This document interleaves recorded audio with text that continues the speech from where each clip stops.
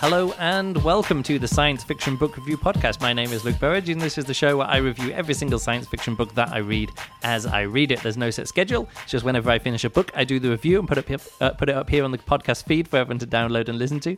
It's a good job there's no schedule because sometimes there's been weeks, like 3 or 4 weeks between an episode, and now there's been like 3 or 4 days, depending on when I get around to uploading this. And that is, of course, because I am traveling again. I am without Juliana. Juliana's back home. She's been... I was going to say she's working. She's actually taken a few days off because it's been her birthday. It was her birthday 2 days ago. So happy birthday to Juliana, if she's listening to this before I get home. I did say happy birthday to her yesterday or 2 days ago, whenever it was, when I was last on the internet. So don't you worry about it. Anyway, today I'm going to review a book, which is quite a short book, and I only started it a while ago. The main reason I started it was because the audiobook that I tried to download didn't fully download, and then there was only one audiobook left in my audiobook app from audible.com from the free library. I downloaded it ages ago, like months ago, maybe a year, maybe not a year ago, but probably 6 months ago.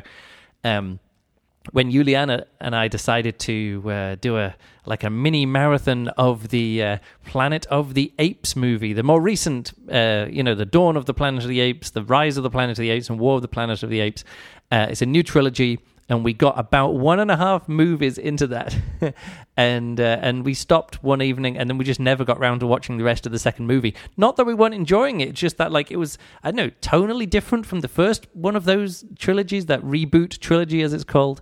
And because the first one is sort of quirky stuff, an ape, learning how to talk and being intelligent, and then, a pandemic wiping out the world. A bit pandemic wiping out the world related. Oh, well, not the world, actually. Of course, the humans, wiping out the humans there. But anyway, it was a fun, quirky kind of movie with some good ape acting and some fun characters.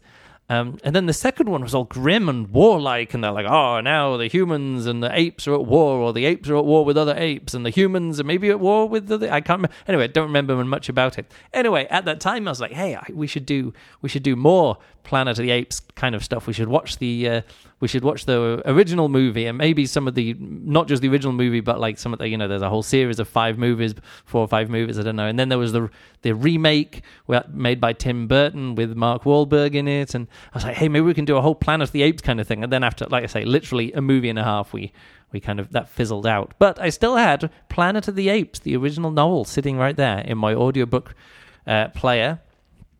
Let me head over now to the Wikipedia page that I downloaded the other day. Oh, I still have open anyway. So this is La Planète des Singes, probably not pronounced that way, known in English as The Planet of the Apes, or Planet of the Apes, and in the US, and Monkey Planet in the UK. That was its original title, Monkey Planet. It's a 1963 science fiction novel by French author Pierre Boulle. And it says here, it was adapted into the 1968 film Planet of the Apes, launching the Planet of the Apes media franchise. And I've never read this book before. Again, I know I've never watched that reboot movie by Tim Burton from 2000 and whenever. But I have watched the original movie adaptation from 1968. Don't think I've watched any more of those movies, although I think I remember seeing a TV show at some point, but it's been literally decades since I've seen Planet of the Apes. I must have been maybe 15 when I watched it. So let's say a good 25 years at least since I watched Planet of the Apes. So it's kind of a very vague memories about watching it. So I did actually just look at the Wikipedia page about Planet of the Apes, the movie as well, just to make sure that I was remembering it correctly, and I was remembering correctly. But either way, I'm going to try not to compare this novel to the movie so much, because I do think they're kind of very different things with different ideas and different. Well, to be honest, the stories are actually quite similar in some ways, but. I did remember when I was reading this book, I was like, oh, there's a lot more advanced technology. Like the apes are quite advanced. They're sending rockets into space, and they're flying with jets, and they've got all this kind of, I don't think they've got computer stuff, but it seems to be quite advanced science stuff. And I was like, I don't remember that from the movies. I remember it being kind of more a bit more fantasy style, maybe medieval, well, not even medieval, but I don't know. And then I looked at the Planet of the Apes Wikipedia page, and it said it says Schaffner's changes. This is something to do production stuff before the movie came out. Schaffner's changes included an ape society less advanced and therefore less expensive to depict than the original novel. And I was like, oh right, all of the stuff that was going on there in the movie, which made it different from the like instead of the humans being kept in like laboratories and clean stuff, they're kept in like bamboo cages. I'm like, okay, it's actually just cheaper to build all of that for the movies, and keeping the locations all just down to places in California. It was all a budget saving project in terms of the story stuff. So anyway, went into this book, never having read this book, not really knowing anything about the author, really, Pierre Boulle.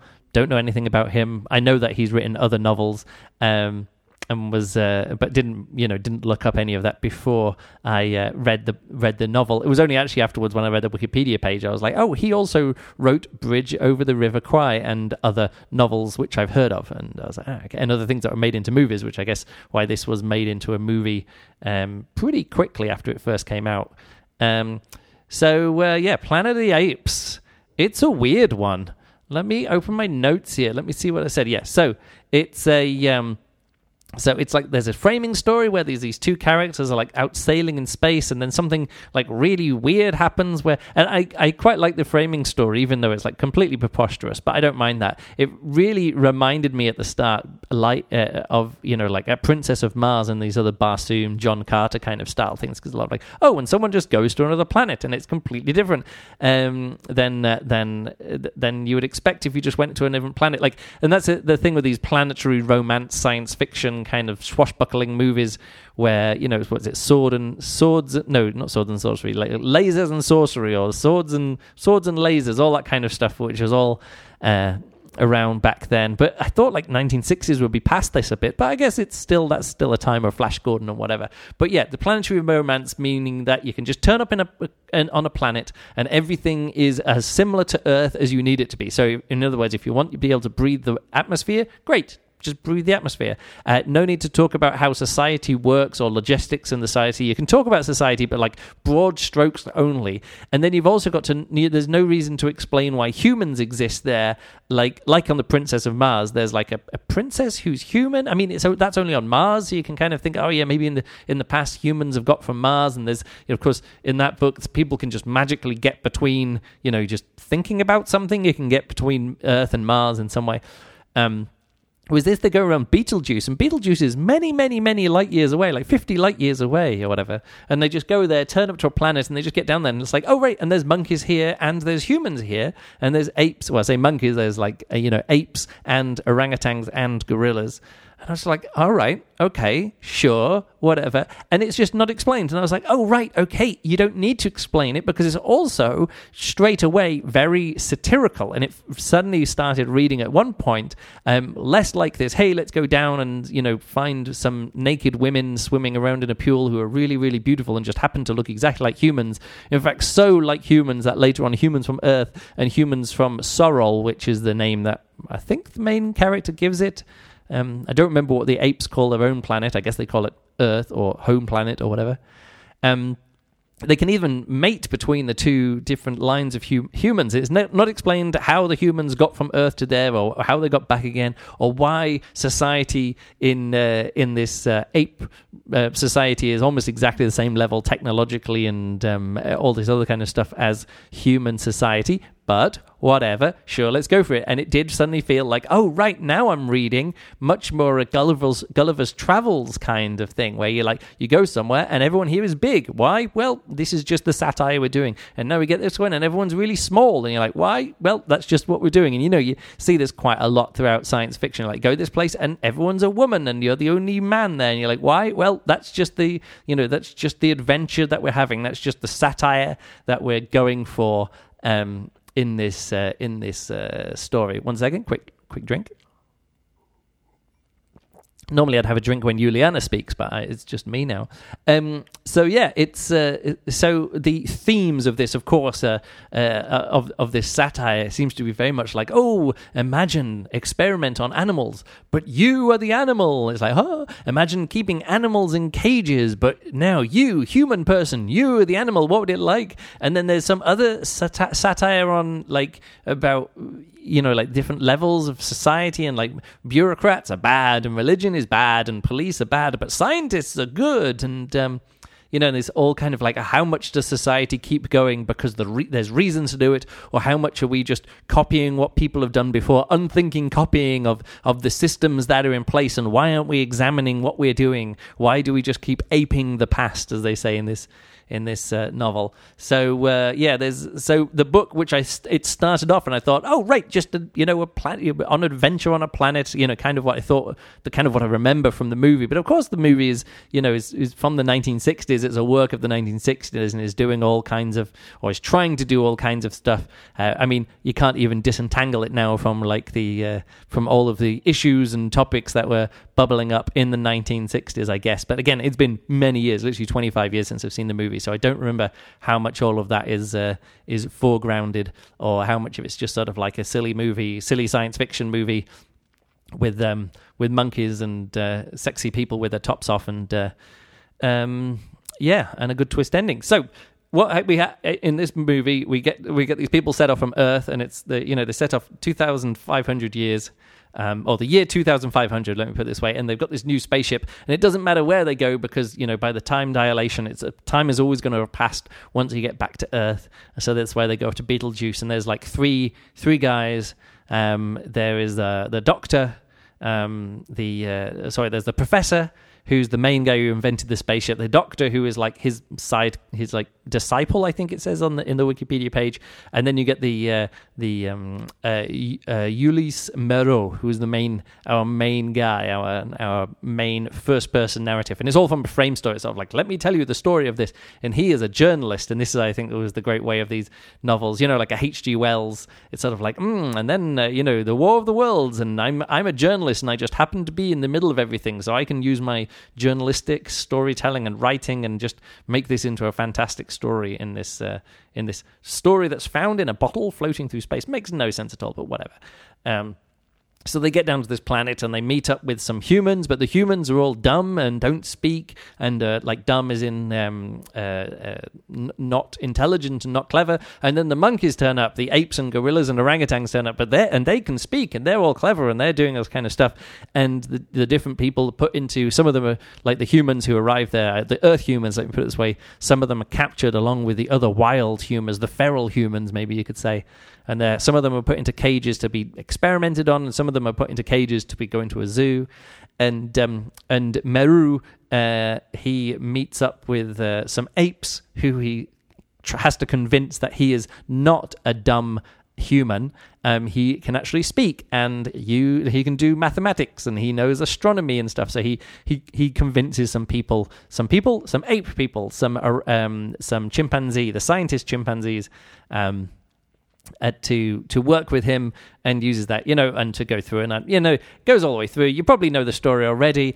There's actually a different twist ending at the end of this book than there was in the movie. So I was like, oh, what's the twist ending? It can't be the same, because as you're going through, you're like, oh no, it is a different story than the movie, and there is a different twist ending, which I thought was actually very well done, quite delightful. And again, it's not that you can't see it coming, but like the sense of it's less of a twist and more of a reveal of like, oh, and all this time you thought this, but actually this has been going on in the background, and now our main character finds out about it, and there's this great sense of dread as he finds out about it, and you suspected it, and it's like, oh no, that's really the truth. So less of a twist ending in the novel than the movie, again, from what I remember from 25 years ago.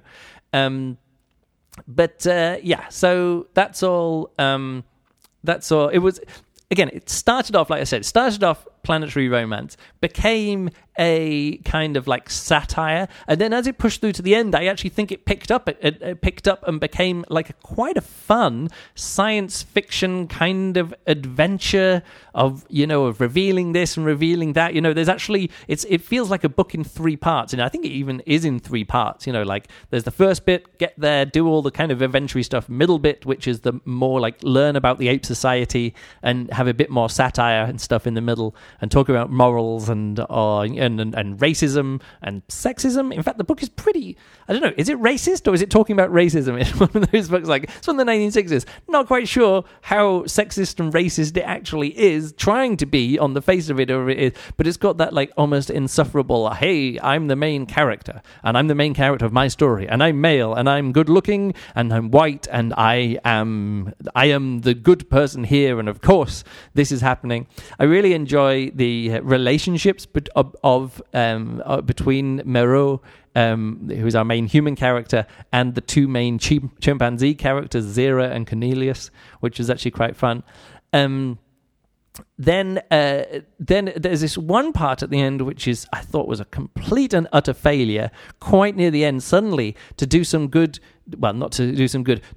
very brisk and very abrupt exposition near the end, to go, and actually in the past this happened, this suddenly, like out of nowhere, it's sort of like, and now we can there's this species memory, and like these memories have been passed on down through the species, and now here are those memories, and this modern human suddenly starts talking, and I'm like, wow, that is like, it suddenly pops up in the plot that's suddenly possible, and it's nothing like that's ever been possible. And I was like, couldn't that have been done, like that bit of storytelling could have been done a lot better by revealing it, like, and maybe in some diary entries that were found in an archaeological dig or something like that. And it's a real like misstep from otherwise the book be like holding together mostly well, like mostly good and in a mostly fun kind of stuff. But it's over pretty quick, and it clunks past, and then the end of the book kind of picks up a bit, and you kind of speed through it, and then you get back to the end of the frame story again. You're like, well, that frame story, we knew all of that. We knew what the big twist there was going to be. That was like,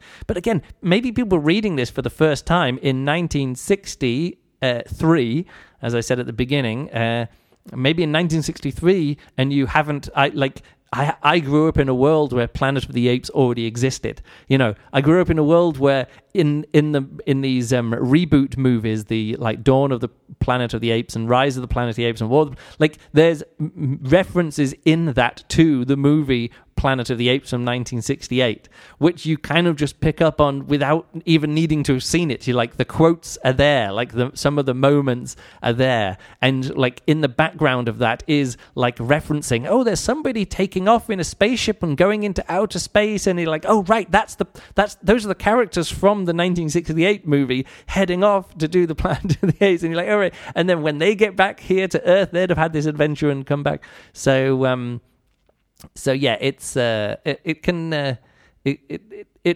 the movies work because everybody has lived in a world where Planet of the Apes has always existed from 1963 or 1968 onwards, and that's the world that I've grown up in. And it's now reading the novel, having grown up in a society where Planet of the Apes is such an obvious reference to make. It's the apes from this. Like how many Planet of the Apes references are there in The Simpsons? Probably like uncountable numbers of Planet of the Apes references in The Simpsons, I'm sure. In fact, maybe if I go to the Wikipedia page, let me have a look. Legacy in popular culture. It's probably even here. Oh no, it just says there's just loads. There's just loads comics. Oh, there was a TV show, Planet of the Apes: Return to the Planet of the Apes animated. There was an animated TV show in 1975. Maybe that's what I remember. I don't even know. But no, it doesn't mention how many times it's referenced in The Simpsons. But yeah, probably many, many times. Right then, what else do I have to say about this book? I don't think I've got anything else to say about the book. It's just, I don't know, it's a fun book. Like I say, 3 parts. Some fun planetary adventure stuff, a satire section, and then kind of like a twisty-turny plotted section with some intrigue and twists and reveals and some fun science fiction-y stuff at the end there. And I don't know. I really didn't know what to expect as I went into this. But again, I totally understand how somebody would read this book and go, that would make a really fun movie. There is some fun stuff here. And I guess in the 1960s, the prosthetic makeups managed to catch up just enough to be able to do it without it looking... I mean, now it looks completely bonkers. But at least you can have a fun movie. And again, I guess as soon as the CGI stuff got up to a good enough level where Andy Serkis could do some motion capturing and some good animators could do some fun face animations on some apes, we could have Caesar and the guys from the Rise of the Planet of the Apes, Dawn of the Planet, whichever one it is. The first one, in fact, I can actually just say I've got the Wikipedia page open here. Yes, Rise of the Planet of the Apes was the first of the reboots, and then Dawn of the Planet of the Apes was the second one, which we watched the first half of, and then War for the Planet of the Apes was 2017. And I will get around to watching those again at some point, probably some point, maybe we'll even do a podcast, the book versus the movies, where we talk about a few more of these. But who knows? All right, I think that's all I've got to say about this. Normally I rate a book. What am I going to rate it? I think I'm going to rate it 3.5 stars because it's certainly not a great book. But it's better than just a good book. I think it's a fun book. I think it's actually I had fun. Again, it was a bit slow to begin with, and I was like, it feels a little bit dated. Even for a book from the 1960s, it feels a bit dated, but then I realized, he's actually doing his own version of, a Princess of Mars and Gulliver's Travels. It's almost specifically written to be dated that way. Sort of like, I am a journalist and I am going on this adventure to a crazy world, and here I am, and now this crazy adventure is happening here. And I'm like, okay, that's where it feels dated even from the 1960s. So 3.5 stars. Worth reading, and I would recommend even if don't go into it expecting too much, but it's worth reading. All right, what else do I normally do here? I was going to say I normally go over to Goodreads, but I didn't leave that page open on my laptop while I was connected to the internet, so I can't look at what other people think about this book on Goodreads. But what you should do is become my friend on Goodreads.com, and then I can see what you think of books like this.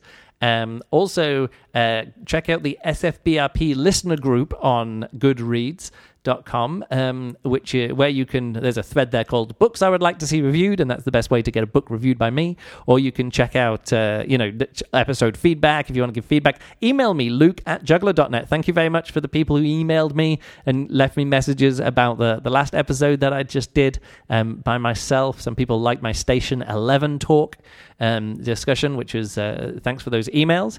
And finally, if you'd like to support us and all of our projects that we do, all our media projects, juggling projects, science fiction book review podcast projects, and others, go and check out patreon.com/Luke Burridge. You can get exclusive content there and your name mentioned in the credits of various different things, videos, juggling videos that I put out, podcasts and other things like that. So I just want to say thank you to all of our Patreon supporters.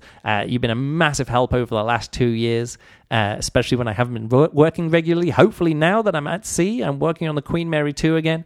Maybe this will be the start of more regular work this year on cruise ships. I certainly hope so, because this is the job. This is my chosen profession. I'm doing did my main show the other day when I got on the ship. I'm doing another show, or 2 shows tomorrow evening, which I'm really looking forward to doing some material that I've not performed for many years.